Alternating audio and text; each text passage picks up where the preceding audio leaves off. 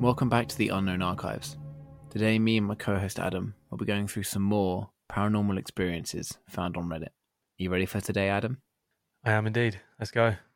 Okay, I'm going to kick things straight off with a story that is called Tales from the Ouija Board. I already don't like this. This story was posted to Reddit by a user called Kenny_631. I hesitate in telling this story because I don't want to contribute to the Ouija board stigma. It is in fact a board with letters painted, stamped or stenciled on it, or the way Hasbro makes them, a sticker on a pasteboard. It is not a portal or a gateway, and nothing lives inside them. Energy feeds off energy, and the board, being an inanimate object, can't emit its own energy. That comes from those who use the board. I was given my first Ouija board by my grandmother. I think it was for my 14th birthday. She liked to give odd things for birthdays for some reason. A group of the neighbourhood kids were bored and hanging out in my room. We didn't know what we wanted to do, so we just hung out chatting about whatever kids chatted about at the time. There was one girl being really snoopy and looking in my closet, and she spotted the Ouija board. She came out all excited and asked if we could try it, and I said, yeah, whatever. So two of them sat facing each other with their fingers on the planchette and started asking questions. Silly questions like, does so-and-so like me, or does he have a girlfriend? Well, that didn't end well when the thing pointed to no, backed up a little bit, and then pointed to no for a second time. She got upset and decided she didn't want to play anymore. Then it was my turn with someone else. I forgot what she asked, but the planchette didn't move, and she became frustrated as she got up and someone else sat down. This is where things became weird. She asked if she could speak to her grandmother who had recently passed because she was missing her, and it pointed to yes. Then the thing starts to do a figure of 8. Slow at first, then gaining momentum, and then it stopped. This girl started to ask if her grandmother was present. It said no. And she had to ask who we were talking to. It spelled out devil. A rocking chair across the room started rocking by itself real fast. There were screams and a stampede out of my room and out of the house. Luckily no parents were home at the time. They didn't tell their parents right away, but later that night they all had nightmares. And they had to tell their parents. Their mothers called my mother, upset.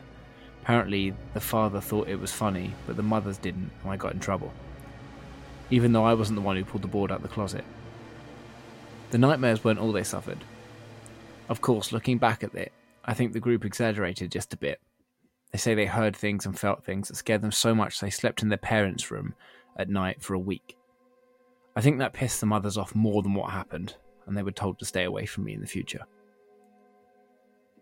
The real question, Adam, is Ouija boards. Would you or would you not?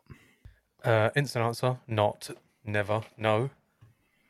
That's just, regardless of whether you believe it or not. My dad doesn't believe in anything like that, and he would never, ever in a million years touch anything like that. I think I am 95% sure I wouldn't, but 5% of me is too curious.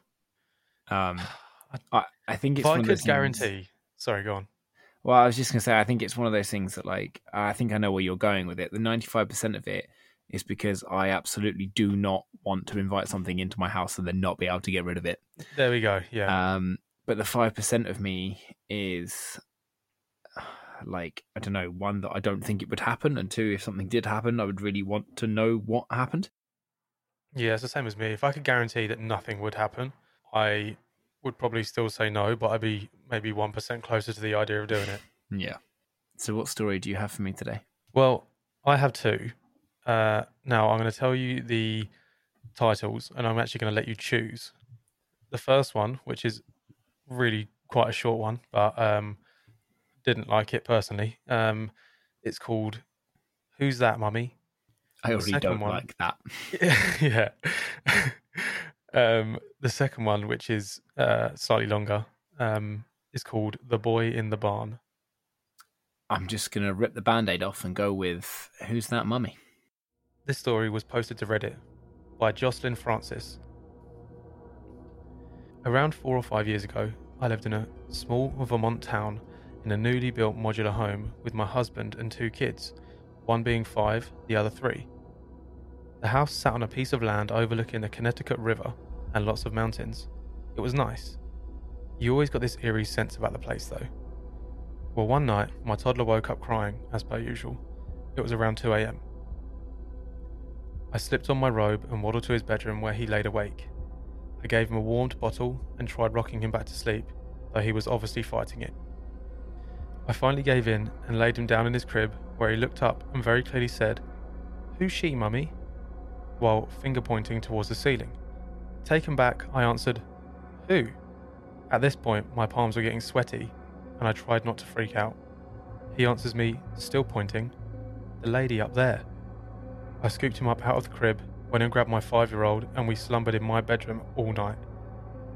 He never brought up the lady again, but so many creepy and unexplained things have happened in that house, I will never regret moving away.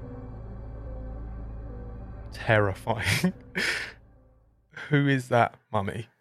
No. It's the on the ceiling part. Why are they on the ceiling?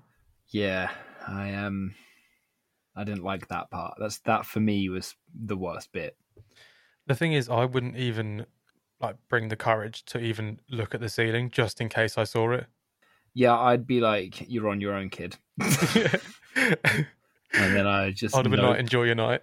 I would have just noped straight out. It's again the kids with ghosts thing. I hate it. Yeah, me too. And it's one of those things where you can't really ever tell how serious the child is being about what it's seeing as well. Mm. No, thank you. I am kidless, and remaining that way makes me happy when it comes to things like this. Yeah. I don't blame you. Talking of things I don't like, I read this next story, and I debated reading it on the podcast. Okay. Because there's a part of it that I really didn't like, and I think if I read it out loud, it's going to be in my head for a while, and then when I go to sleep, it will be there. But I thought, if I have to deal with that, so do you and anyone else listening. So, this story is called Demonic Nightmares and Experiences. This was posted to Reddit by a user named tight-number 4681. Do I have something attached to me? This is a long story from age 6 to now 21, so bear with me. My dad used to do black magic in the 2000s and before he left. I won't get into detail, but get straight to my experiences. In 2009, I was sticking up football posters in the hallway with my brother when I turned around and saw someone's head sticking out of one of the rooms to the left of the hallway watching us. It was a blood reddish type of face. I saw it twice, so I went into the room and nothing was in there. Another night in 2008, when I was 8, we all slept in one room, as we were young, so I slept right next to the door. I woke up from a nightmare at night, looked around and saw everyone asleep. I then heard the floorboards creaking in the hallway and the foot stopped at the bedroom door. The footsteps entered the room, then the mattress on my bed started sinking down near my feet and someone crawled onto the bed and stopped right next to me. I opened my eyes and a woman who looked similar but worse than the 1973 exorcist was laying down right next to me, looking at me. I shut my eyes and opened them again and there was nothing there, then closed and opened them again and there she was again. I was overtaken by fear, shut my eyes and said any prayer I could, and opened my eyes and she was gone. I got up and woke up my mum, and she said it was just a bad dream. Another time in 2009, I went to the toilet and I left the door fully open. I turned my head right, and through the mirror in the hallway I could see a thing with red eyes standing in the next bedroom. It was looking the other way as if it didn't know that I could see it through the mirror from the toilet. I saw another 2 sightings, then stopped seeing them around 2010, but the nightmares didn't stop. I've been having very bad nightmares every day since I was 6. I'm now 21 and still have them. It's always dreams of demonic-looking scary girls chasing me or trying to get me, or me being possessed, or scary things inside the house. Also dreams of scary demonic-looking women peeking through my bedroom at night and watching me, things like that. And when I try and recite holy verses, the words don't come out. Can you guess which part of that I didn't like? Was it the bit where they crawled onto the bed? Yes. And then just stared? Yeah. Here's the thing, it doesn't stop there, Adam. The user posts another bit of the story further down in the comments, so I'm going to read that to you now. Oh, great. I wake up sometimes at night and feel someone stroking my hair from behind me. My foot was grabbed once. I've woke up so many times to someone in bed with me, like kind of spooning me from behind. It got to the point in winter 2020, early 2021, where it kept happening so much that I didn't care and it wasn't scary anymore. I just asked who it was, but I got no answer. It just lays behind me in the bed silent. Most recently, I started to wake up to someone jump on the bed and start to shove their hands into the side of my body under my ribcage or abdomen. The pain is so bad it feels like I will die when it happens. Nothing works, not even reciting holy verses. When it happens, I can feel the person's body fully. No hair, no male or female private parts. I don't know what it is, it doesn't have a gender. Once this thing came onto my bed and fully turned me on my back while I was sleeping on my side. 7 months ago, for the first time in my life, I was sleepwalking. It happened once, and it didn't happen again. It felt like something else was controlling my body, and I was just watching everything happen through my eyes. I was walking around upstairs, and I specifically remember peeking my head in my mum's room. I woke up sitting at the end of my bed, and thought it was a dream, until in the morning my mum said, "Why was you peeking your head in my room at night and watching me, and not saying anything for like 10 minutes, before walking around upstairs?" Then I realised it wasn't a dream. I was just watching it all through my eyes, and my body was walking around by itself without my control and doing things like peeking into my mum's room. I don't believe I'm possessed, and it's embarrassing to tell anyone about this in real life, so I wrote it on here. But I think something is with me and attached to me. It didn't get any better there, did it? No. It sounds a little bit like it got worse. Yeah. It might be it's the first one that I think I have read that will probably stick with me for a little bit, just from like the middle paragraph. But now is your turn to, in theory, get me back with whatever your second story is. Well, yeah, this one isn't something that's going to ruin your life like you've just done. However, still not nice, nonetheless. This one is The Boy in the Barn. This story was posted to Reddit by user Insane is my second name. I'm 25 years old now, and this encounter, or prolonged experience actually, started when my family and I moved into an old house when I was 8. It was a house that my parents renovated. The house in itself was fine, however, we had a long garden, and at the end of the property stood a huge brick barn. It had been used in the past by the military, or later owned by firefighters for training because of its high ceilings and appearing beams which were used for rope exercises. Anyway, I remember vividly when I first stepped inside, its gigantic structure impressed me, but I was struck by how cold it was. I don't remember if it was winter, but I used to be a very skeptical kid and always found a logical explanation until I couldn't.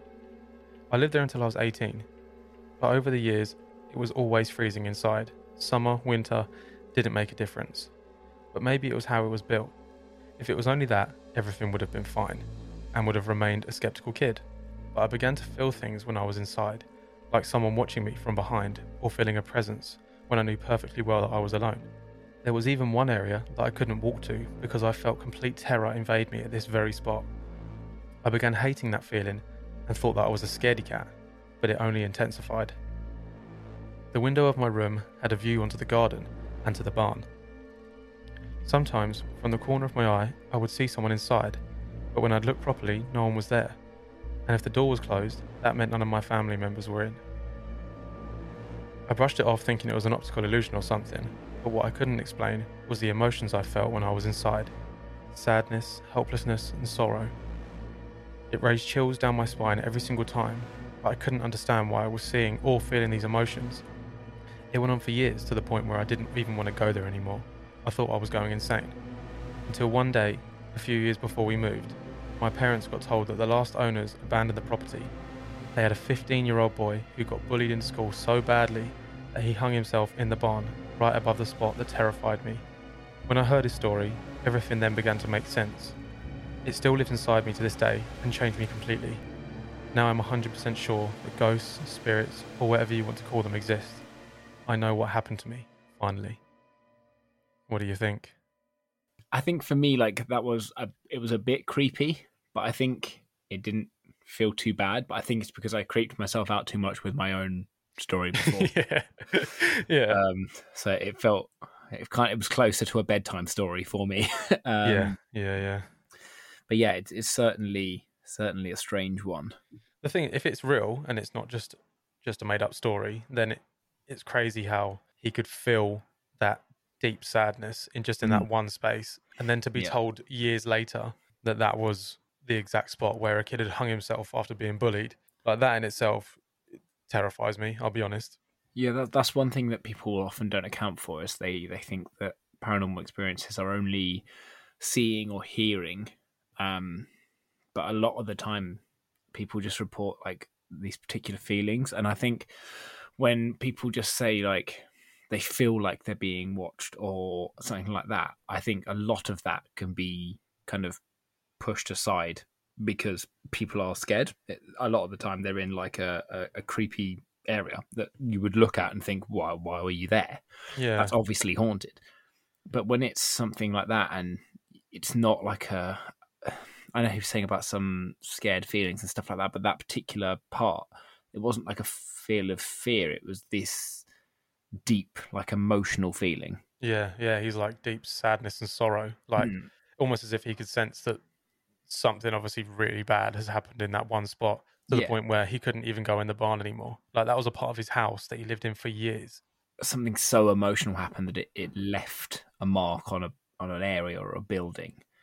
And it's the kind of emotion that like you wouldn't naturally just make up when you were in something that you thought was creepy. Like that kind of sadness and that kind of emotion like isn't where your brain goes naturally. So I think it's really interesting from that point. Yeah, and I think the good thing is as well, he kind of got a bit of closure from it as well. You know what I mean? He kind of he got the end story. He understood at the end why he felt like that in that certain spot. Probably not what he wanted to hear, but at least it was closure nonetheless. Well, thanks again, guys, for joining us for another episode and for hearing and hopefully enjoying some more of the stories that we've enjoyed reading from Reddit. If you have any stories of your own or any experiences that you'd like us to read out on the podcast, please get in contact with us via Instagram at the Unknown Archives Podcast. And if you've got any feedback or anything like that, of course, we'd like to hear that too. But for now, enjoy your days, guys, and we'll speak to you again soon.